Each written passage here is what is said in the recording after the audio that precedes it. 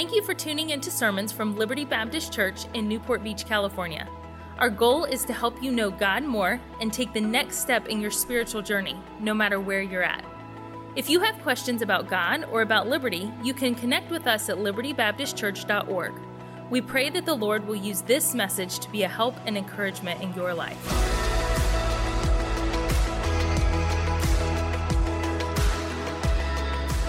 Let's open our Bibles to Psalm 31, the 31st Psalm. This is not my text, but I want to read it before I preach. I think it's appropriate to talk about the Lord before we get into the message. Psalm 31. It's a custom where I attend church. It's our custom in the Middle East. And so if it doesn't bother your conscience, and if you're physically able, when you find your place, would you please join me in standing for the reading of God's Word? Psalm 31. Now you keep in mind, if you're not feeling well, if you have a physical difficulty or something, God is not going to be upset with you for remaining seated, and I won't preach at you, okay? So if you're not feeling well, you remain seated. But if you're physically able, would you join me in standing? Psalm 31. We'll read in verse 19 until verse number 24. Psalm 31. Begin reading there in verse number 19, and it says this, tremendous passage, it says this, "Oh, how great is thy goodness." You could preach all morning just on that statement. What a tremendous statement. You know, there's no qualifier with that statement in the Bible right there. There's no caveat given to that passage. It doesn't say if times are good, God is good. It doesn't say that. The Bible just simply says, how great is thy goodness. It doesn't say when I'm happy. It doesn't say when I'm sad. It just says, God is good all the time. God never changes from being good. He was good in the beginning. He's good now, and He'll be good in the end. God is good. Look at the rest of the passage. "Which thou hast laid up for them that fear thee, which thou hast wrought for them that trust in thee before the sons of men." And oh, dear God, that is what our nation needs to see right now. Our country and the world is going insane. They're going nuts. They're going crazy. And they need to see churches, people, local churches that have something greater that they trust in than what society says, than what the government provides. They need to see people that have faith in the Lord Jesus Christ. That's what our country needs. That's what my people need. That's what the world needs. Not people with this answer or this medication or that medication or this drug or that drug. They need to see Christians that in spite of the storm are trusting in a holy and righteous and good God. Look in verse number 20. "Thou shalt hide them in the secret of thy presence from the pride of man. Thou shalt keep them secretly in a pavilion from the strife of tongues. Blessed be the Lord, for He hath showed me His marvelous kindness in a strong city." He's done that for you, Christian. "For I said in my haste," and we do that. Oh, we do that. We get into a circumstance and in a situation, and all we can see is the present moment, and we forget verse number 19. Because we're so busy speaking in our haste, we forget the goodness of God and the blessings of God and His mercy toward us. "For I said in my haste," verse number 22, "I am cut off from before thine eyes. Nevertheless, thou heardst the voice of my supplications when I cried unto thee." Look up here for a second. You know what that verse is saying, verse number 22? Saying that I doubt this. The psalmist doubted. He had doubts, and yet he prayed to God. And in spite of his failures, and in spite of his failing, and in spite of his doubts, God answered him. God didn't owe him an answer. God didn't have to answer him in his faithless prayer. And yet the Bible says, "How great is thy goodness," that He answers us when we don't deserve it. That He reaches down to a faithless prayer and answers that prayer with peace. Verse number 23, "O love the Lord, all ye His saints, for the Lord preserveth the faithful." What a statement. "And plentifully rewardeth the proud doer. Be of good courage, and He shall strengthen your heart, all ye that hope in the Lord." Father, I pray You take this message this morning, Lord. You know my flaws, the sins of my heart. You know my unworthiness to be Your child, to be Your son, to be a preacher. God, I pray that You would make me this morning Your vessel. That You would just use me as a tool in Your hands. All I want to be is effective, Lord. That's all we want to be. So all I want this morning is to honor You and to glorify You and to lift You up. Don't want it to be about missions. Don't want it to be about Kurds. I want it to be about You. I want to leave here this morning having pleased You, having made You proud. God, I need Your Holy Spirit. I have nothing to give.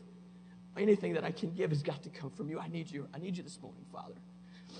And Lord, the people can't listen without the Holy Spirit. We need You to meet with us. If You don't meet with us this morning, Father, then all we did was religion. All we had was just religion. It didn't mean anything. Good songs, a nice talk. It's what most people have, Father. We don't want that. We want church. We want You this morning, Lord. We want to see You. We want to see Your presence. We want to feel it. We want to know it. We want Your power to be with us this morning. God, I pray that You would take an unworthy person. You'd use me to preach your precious and holy word. Make me a blessing to your pastor. Make me a blessing to your local church. In your name we pray. Amen. You can be seated. Thank you for standing. I know I just stand up for a minute. I appreciate that. I want you to turn in your Bible, bearing this passage in mind. Go to Luke chapter number 8, if you would. While you're turning there, I'm going to say a few things by way of introduction. We're not going to come back to this passage, but I want you to bear it in mind, the goodness of God, the greatness of God, all through the message this morning. While you're turning there, a few things by way of introduction. We are often, and I find this true in my life, and I find this true in churches all across the world, especially in North America right now, we are often distracted from the majesty and the depth of the goodness of God by worldwide circumstances, by national circumstances, and by personal circumstances. So often, as Christians, we determine God's goodness by how good we think we have it in the moment. If circumstances aren't the way we like it, God is not answering prayer. And only when circumstances are pleasing in our eyes do we think that we feel God's presence. And that's not what the Bible says. The Bible said, how great is thy goodness? It didn't say when we were happy or when circumstances were good or when there was COVID or no COVID. God was good before COVID, was He not? Then He's good now, is He not? And He'll be good when it's over. God is good. In spite of the circumstances, there is no qualifier for the goodness of God. None. He is simply good. He is simply great. We've been completely distracted by this. So often, right now, what's going on in churches all across the United States this morning, folks will meet and all they'll talk about is COVID. That's it. And present circumstances. And they'll talk about things that are temporal. Church, if it's not gospel, it's not God. That's it. And if it's not God, it's temporary. It's temporary. It's all going to change. I said it yesterday. It's all going to burn. Only what we do with the gospel through the power of the Lord Jesus Christ, that matters. That changes the world. That changes eternity. Everything else is just going to change. And none of it is going to amount for anything at the judgment seat of Christ except what we have done with the gospel through the power of the Lord Jesus Christ. That's going to matter. Now, I'm not saying you can't like stuff. I like stuff. Stuff's good. I have stuff up here. I have this stuff, and there's this stuff, and I have this to keep the stuff from getting on you, which is a blessing. That's good, especially for these poor folks down here. They're regretting their seat choice right now. With the lights coming here, they see that all happening. That's a real blessing, I'm sure. If they're back tonight, we know they really love Jesus. There's nothing wrong with stuff. We need stuff to spread the gospel. Stuff is necessary to spread the gospel, but stuff is not the gospel. Jesus, the death, burial. There were like 3 songs this morning talking about the resurrection, the death, burial, and resurrection of Jesus Christ. All we did this morning was talk about the gospel. That matters. That matters. That's eternal. That matters. The Apostle Peter, not my favorite apostle. I like the Apostle Paul. Don't you like the Apostle Paul? If you were going to pick an apostle, don't you want to be like Paul? Church planter extraordinaire. I mean, mighty man in the scriptures. I know he killed a whole bunch of people before he became Paul, but let's not talk about that. We'll go after his conversion, right? You want to be Paul, not Saul, right? That's boy, when you look at him, I want to be that guy in the Middle East. But let's be real. Most of the time, are we not Peter? The apostle who that every time he opened his mouth, inserted his foot knee deep. I mean, it was deep.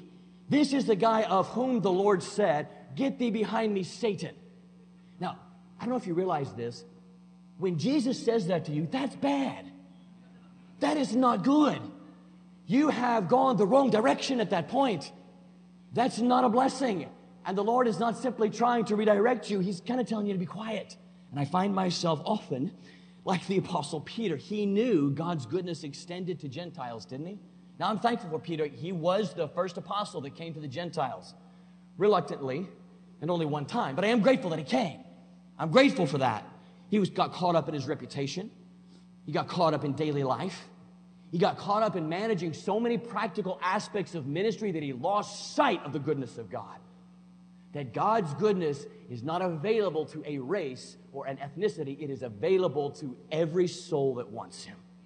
Every soul. Our nation is so incredibly divided over race right now, and there is only one. There is the human race that Jesus died to save. That's it. That's all there is. We ought to be beyond that stuff.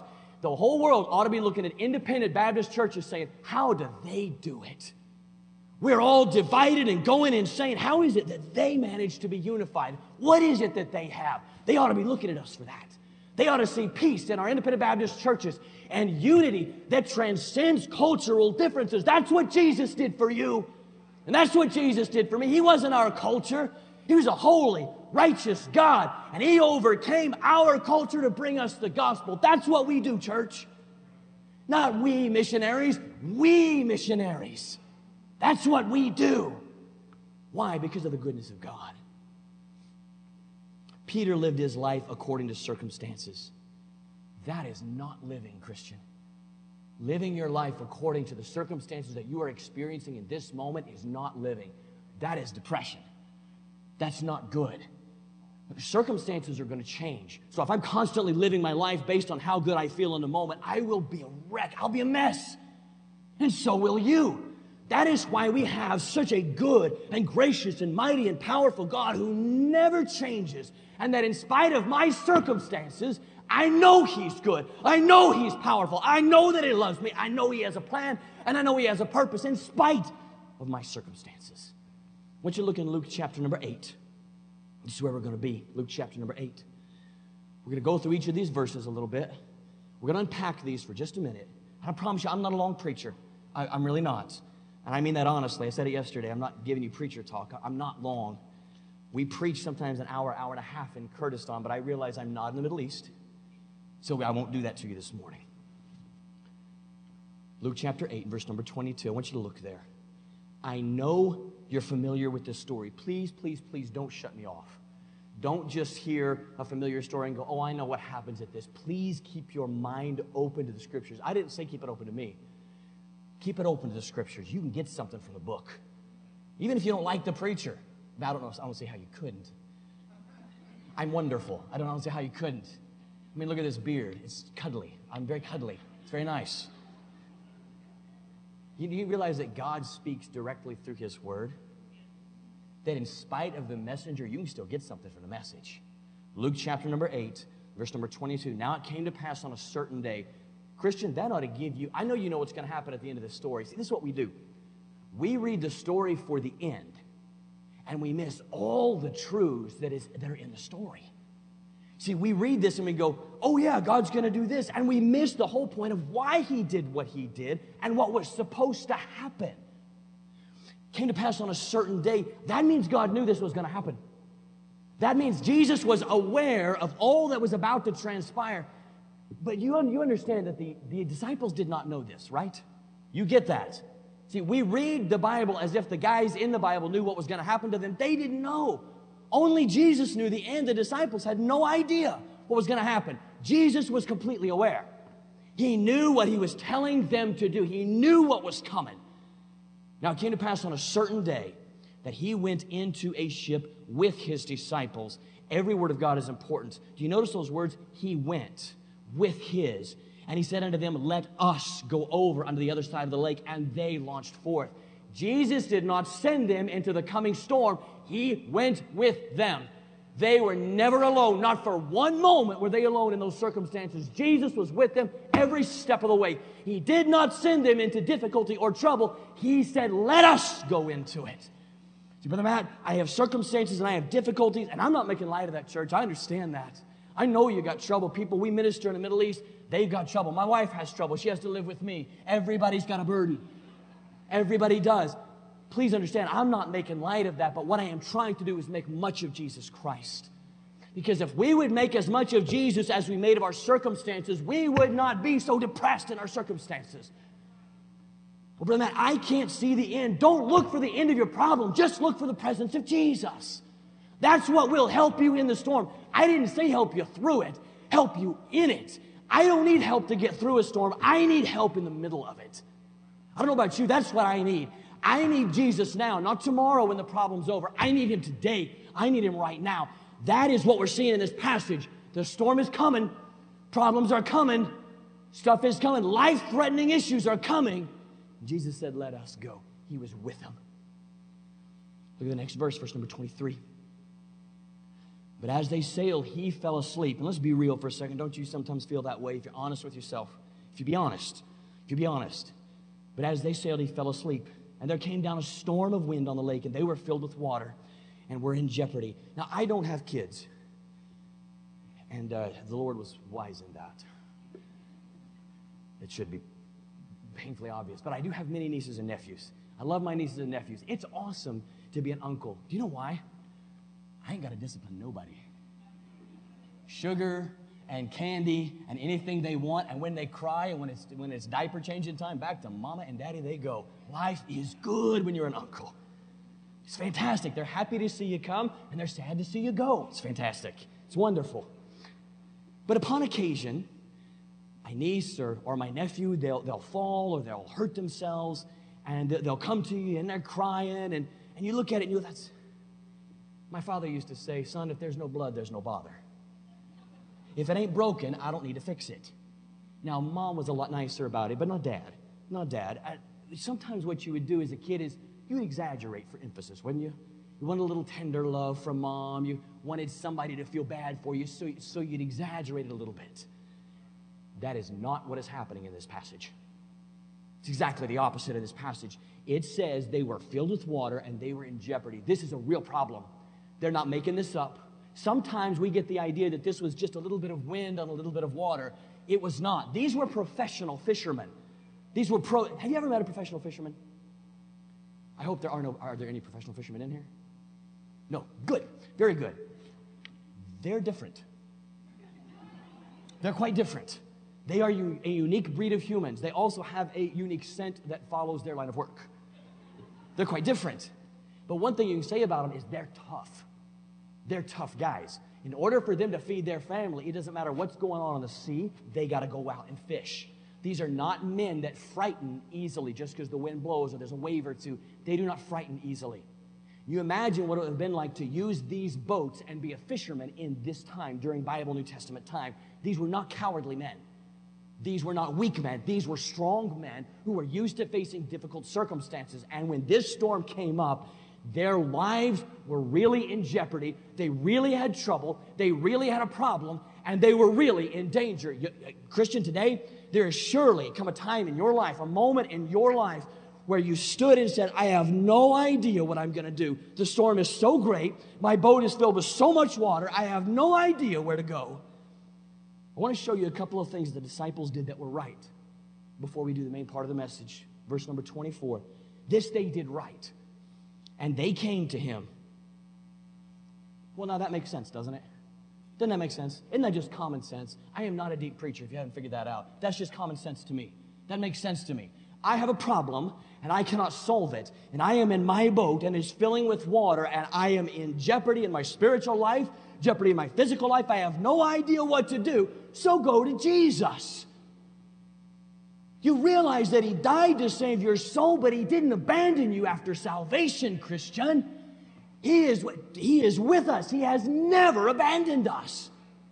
It wasn't, oh, okay, checked it off. Glad you're saved. Okay, let's get the next one. It's not a line.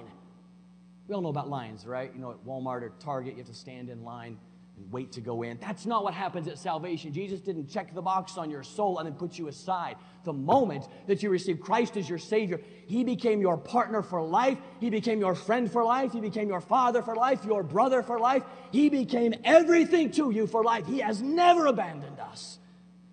Say, Brother Matt, I feel alone. I understand that, but he's in your boat. Brother Matt, I feel like nobody understands. I get that, but Jesus is in your boat. Brother Matt, I've got a problem, and I can't even share it with anybody. I get that too. Jesus is still in your boat. Brother Matt, nobody understands what I'm going through. And the Bible says we have a high priest. I can't even. I'm so full this morning I just want you to see, Christian, it's not what they say it is out there. We have a good God. We have a powerful God. We have a righteous and mighty and holy God. Look, Christian, we're going to go through the rest of this in a minute. Can I be honest? Can I be real with you for just a second? I don't know how it is we expect to get anything from church when we spend 50 hours soaking in the news media and then we show up to hear truth. We have no idea what truth is anymore. We've become so full of a worldly narrative that when we hear eternal truth, we can't even comprehend it. We're so full up of that stuff that when we come in here, there's no room for the Holy Spirit to work. There's no room. Here's to me, what it looks like for the average Christian's life. They get off of work. Go home, 5 o'clock news. Kick the TV on. 5 o'clock news comes on. I don't care I'm talking about all. Fox, CNN, MSNBC. I'm talking about all of them. I said this yesterday. I'll say it again today. They do not care about your soul. They don't care about you. You are a vote. You are a metric. You are nothing but a number to them. You are a soul to the Lord Jesus Christ. You matter in the church of God. You don't matter. They don't care about that. Look, we don't need what they've got, but they desperately need what we have. They need this. They need to know the truth that Jesus sticks closer than a brother, that in spite of the storm, when everyone else abandons you, Jesus stays in that boat. Here's what it looks like. 5 o'clock, you click on that news, watch it for an hour, and you're mad. Why? Look at these people taking this, doing that, and you're mad. 6 o'clock comes on, which is just a repeat of 5 o'clock, by the way, if you haven't figured that out, with new advertising. Hint, hint. 6 o'clock comes on, you watch it, you're starting to get worried. 7 o'clock comes on, you're starting to get scared. By 8 o'clock, you're completely depressed. You go to bed and you can't sleep because you're scared to death. You got to take something to go to sleep. You got to take something to wake up. How do we live like that? That makes no sense to me. When we've got a book written by a God that sent His Son to die for us, that loved us, that cared for us, sitting right in front of us. But it doesn't have pictures. It doesn't move. We're so visually focused, and we call them talking heads for a reason. The heads talk to us and we feel informed. We are so informed by what they have to say that we are empty of eternal things. You know why it is our circumstances seem so difficult? We can't hear from the God that is standing beside us in our boat. He never left. He never left. We're listening to everybody else, who, by the way, are all in the same storm. Same storm. They have no answers, but a holy and righteous and faithful God stands beside us with all of the peace we could ever desire, but we watch the news. Doesn't make sense to me. Christian, it doesn't make sense. I'm not making light of you trying to educate yourself. I am pro-education. I'm just pro-er Jesus. I'm not saying don't be informed, but let what informs you drive you to share the gospel of the Lord Jesus Christ. If you got to watch it, if you got to do it, then let that burden you for the people they're talking about. Instead of hating everybody else that doesn't agree and line up with me philosophically on every single thing, you know what they need? You know what the rioters need? You know what those looters need? They need Jesus. That's what they need. Do you know what our police need and our military guys need? They need Jesus. Our first responders need Jesus. Our nation needs Jesus. What's going to fix it, Brother Matt? Elections? You know what we're going to do in November? We're going to elect a sinner. Did you realize that? And you know what's going to happen 4 years from now? We're going to elect another sinner. I'm not trying to depress you. I'm just letting you know what we've been doing for the last couple hundred years. And until Jesus comes back, we're going to be messed up as a soup sandwich. That's why our hope is not in the White House. Our hope is in God's house. This is where we spend our lives. This is for what we spend our lives. Not that. Not that. We don't need that. That needs this. That needs this. They need a good dose of Jesus, and we ought to be the ones preaching it to them. From the boat, in the storm, full of water, difficult circumstances, holding hands with Jesus, preaching the gospel. That's a good life. I want that life. I want that life. Look at the next verse. They came to him and awoke him, saying, Master, Master, we perish. Christian, I don't know if you've ever had a moment like this. I'm sure you have in your Christian life, where there was a pain so deep, your spirit was so broken, and your heart was shattered in pieces. And you went to pray. You had no words. Just, God, help, please. I think probably parents in here have experienced that. I know my parents did. I'm sure grandparents have. Youth workers, Sunday school teachers. Most of the tears I've ever shed have been over the souls of my teenagers and my Kurdish people. I sometimes just say, God help. That's the point they were at, Christian. They had nowhere else to go. They had exhausted all of their efforts. They had nowhere else to turn. And he just said, Master, we're dying. We're dying. That is the cry, my people. That is the cry of our country and our nation. Literally, that's their cry. We're dying. And what are we doing, Christian? We're just sitting in the puddle of water in our boat, feeling sorry for ourselves and our circumstances. Now, you listen to me. I'm not making light of your circumstances. I'm not making light of your circumstances. I know there's real problems that really exist. I know that there are. Trust me, I know. Where there's people, there's problems. That's just life. There's a world dying and going to hell. And they need Liberty Baptist Church in their boat, in the storm, standing with Jesus Christ, showing that in spite of the storm, there can be peace. Let's look at the rest of it. Then he arose, verse number 24, then he arose and rebuked the wind and the raging of the water, and they ceased, and there was a calm. Now listen to me, look up here. This is why you don't skip to the end of the story, because you'll assume that this is the end of every story, and it's not. Can I ask you a question?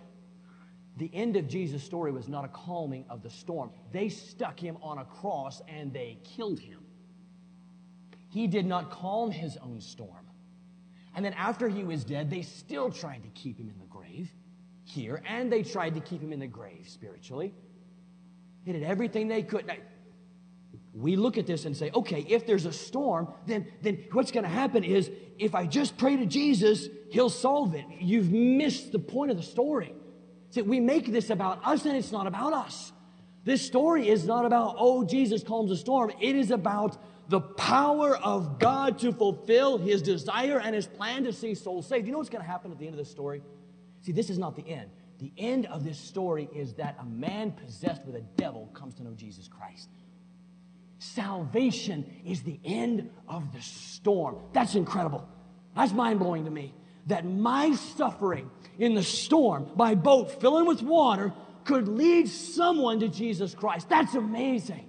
I don't deserve that. You don't deserve that. And yet, if we will stand faithful in the storm, God will use our suffering and our difficulties and our trials to bring people to an eternal saving knowledge of himself. That's amazing.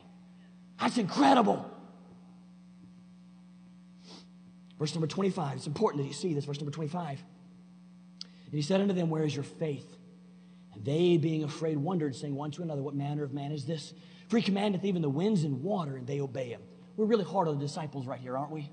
Don't we criticize them a little bit and say, you are with Jesus. You should know better. Isn't that kind of how we feel? Don't we have Jesus? Shouldn't we know better? I don't like being afraid. I don't like it. My wife, for my 40th birthday, I don't recommend you always do this, but, you know, I've lived a good life, so it was fine. She decided that for my 40th birthday, we should jump out of an airplane. She does love me. She wasn't trying to kill me. The insurance ain't that good. It's pretty good, but it ain't that good. I'm scared to death of heights. I hate heights. I'm freaked out by the thought of the rapture. I'm just like, thank God it's a twinkling of an eye, or I'd be throwing up on the way to glory. I hate heights. I think that roller coasters were invented by a devious teenager to make youth pastors vomit profusely. And if you like roller coasters, there's something wrong with you, and there's probably medication that you should take. I'm not the one with the issue. If you like heights, you're the one with the issue. I was scared to death. Absolutely scared to death. I don't like that feeling. I do not like fear. And I don't understand why it is, Christian, that with such a holy, righteous, and powerful God it is that we live every day consumed and cowed by fear when we have a God in whom we can have such faith. Listening to that feeds fear. Listening to this builds faith. I'm not living by fear. You say, Brother Matt, it's scary in Iraq. Yeah, but I've been to L.A. I'm good. Yeah, I've been to San Francisco. I'm good. Yeah, I'm okay. Brother Matt, is it scary in Iraq? Yeah, try downtown L.A. at night. That's a trip. I mean, that's something. I'm way happier over in Iraq. Trust me. Much happier, much safer. I'm good to go. I'm not going to live my life wasted in fear when I have the choice, the freedom, and the power of God to live by faith. And Christian, it's a choice. It's a choice. If you are in fear this morning, if you are in circumstances this morning that are overwhelming you, you can make the choice today to stop living in fear and start living by faith. Our country needs it, and our God deserves it. Jesus was not upset with the disciples because they woke him up. Now, I don't know about you, but I think Sunday naps should have been listed in the Bible. They should have. Sunday naps are very important. Don't wake me up. Don't disturb me. Don't bother me. I'm communing with the Lord somehow. Jesus was not mad at them that they woke him up from a nap. He was not upset by that. He was not upset that they came to him. He was not upset that they prayed to him. He was bothered that the reason they came to him, it was out of fear that they were going to die, not in faith that he had power over the storm. You realize, Christian, that the same storm that those disciples were in was the same storm Jesus was in. And that the water filling their boat was the same water filling his boat. And by the way, there's a parallel passage in the book of Mark. They were not the only ship that was in the storm, but they were the only ship who had the Son of God in it. And we're living in fear, quaking just like they are. Look, Christian, they're in the same storm that we're in, but we've got something that they need, which is the presence of a holy, powerful, faithful, righteous God. They need that. They need that. You need that this morning. They allowed their faith to give way to fear in the face of circumstances. All they could see was the water. Can you go with me in your imagination for just a minute? I've got a wild imagination. Go with me for a minute. So here's the boat, big enough for 12 burly fishermen and a skinny tax collector, since he didn't, he wasn't a fisherman. Skinny tax collector. My name is Matt, so I can make fun of the Apostle Matthew a little bit. Here they are.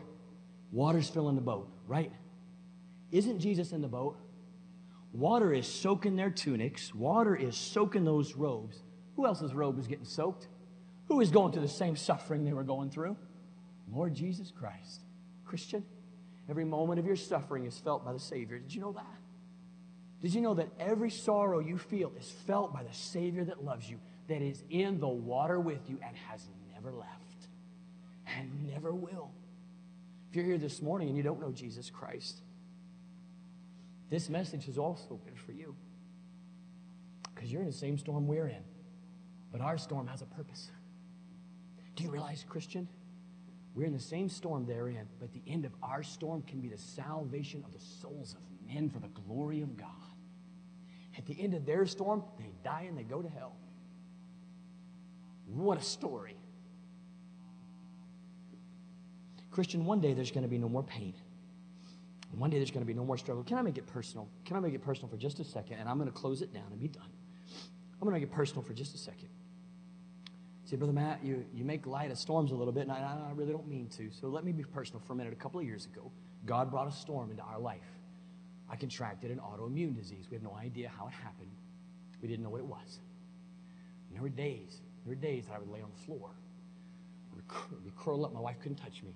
If she did, I would scream. I was in such pain, I couldn't move. I couldn't eat for hours and hours. I lost 30 pounds in a month and a half. Now, we'll give you a good view here. I ain't got 30 pounds to lose, folks. From anywhere. Maybe here, but nowhere else. This is me with the weight gained back. I looked like walking death. It was horrible. I looked like a skeleton. Brother Matt, what was it? It was a storm. Brother Matt, where was Jesus when you were curled up on the floor in pain? Right there with me. Never left me. Not for a moment did he leave me. Not for 1 second, not for one moment was I ever alone. In the middle of the pain, in the middle of the discomfort, in the middle of all of it, as the water was filling my boat, the Son of God was with me all the way. He's never left me. He's never abandoned me, Christian. Same Jesus in my boat, same Jesus in my boat. Say the last couple things and we'll be done. The faithfulness of God and the goodness of God is only experienced, truly experienced, in times of suffering. Brother Matt, I don't have time to read the Bible. Quarantine. COVID quarantine. You got time, baby. You got time now. You got time. So many years it's been, well, I just don't have time. I just don't have time. And then all of a sudden, we have time, and what do? Watch the news. That don't make no sense to me. That don't make any sense. Sorry, that's not good English, but that's good Midwestern Southern English. That don't make no sense to me. I don't get that. We got the Savior, the creator of that very storm, the creator of the storm, the creator, God of the universe, is standing beside you in the moment of your suffering, holding out his hand, not offering to fix your problem, not offering to calm the storm, offering to calm your heart. He offers peace in the midst of a storm. May I read you one verse? Psalm 46. Would you look there, please? Psalm 46. Would you look there? Psalm 46. I'm going to read it for sake of time. Psalm 46 and verse number 1. Please go there. Don't stop turning just because I start reading. Please go there. If you're watching via live stream, please look at the scripture. Please do. Psalm 46. God is our refuge and strength, a very present help in trouble. It doesn't say help out of trouble, Christian. It's not a help out of trouble. It's a help in trouble. Therefore will not we fear. Though the earth be removed. See what the passage says here? It doesn't say the problem goes away. It just says we're choosing not to fear. And though the mountains be carried into the midst of the sea, though the waters thereof roar and be troubled, though the mountains shake with the swelling thereof. Selah. Mountains are going to roar in your life. They're going to shake. Waters are coming. Circumstances are coming, Christian. Before the storms, God. In the storms, God. And at the end of the storms, if we'll go through it by faith, the salvation of souls. I don't know why the circumstances in your life are the way they are, Christian. I know you have them. I don't know why they are the way they are in your life. But if we'll live it by faith, not in fear, we may not see the end of our storm, but we can see the power of God and know the peace of God. Christian, the storm is not about the water. It is about the presence of God in our lives, shining forth the gospel light to a world that is desperately in need. Thank you for listening to Messages from Liberty. Tune in next week for more Bible teaching or subscribe on iTunes to stay up to date with our current series.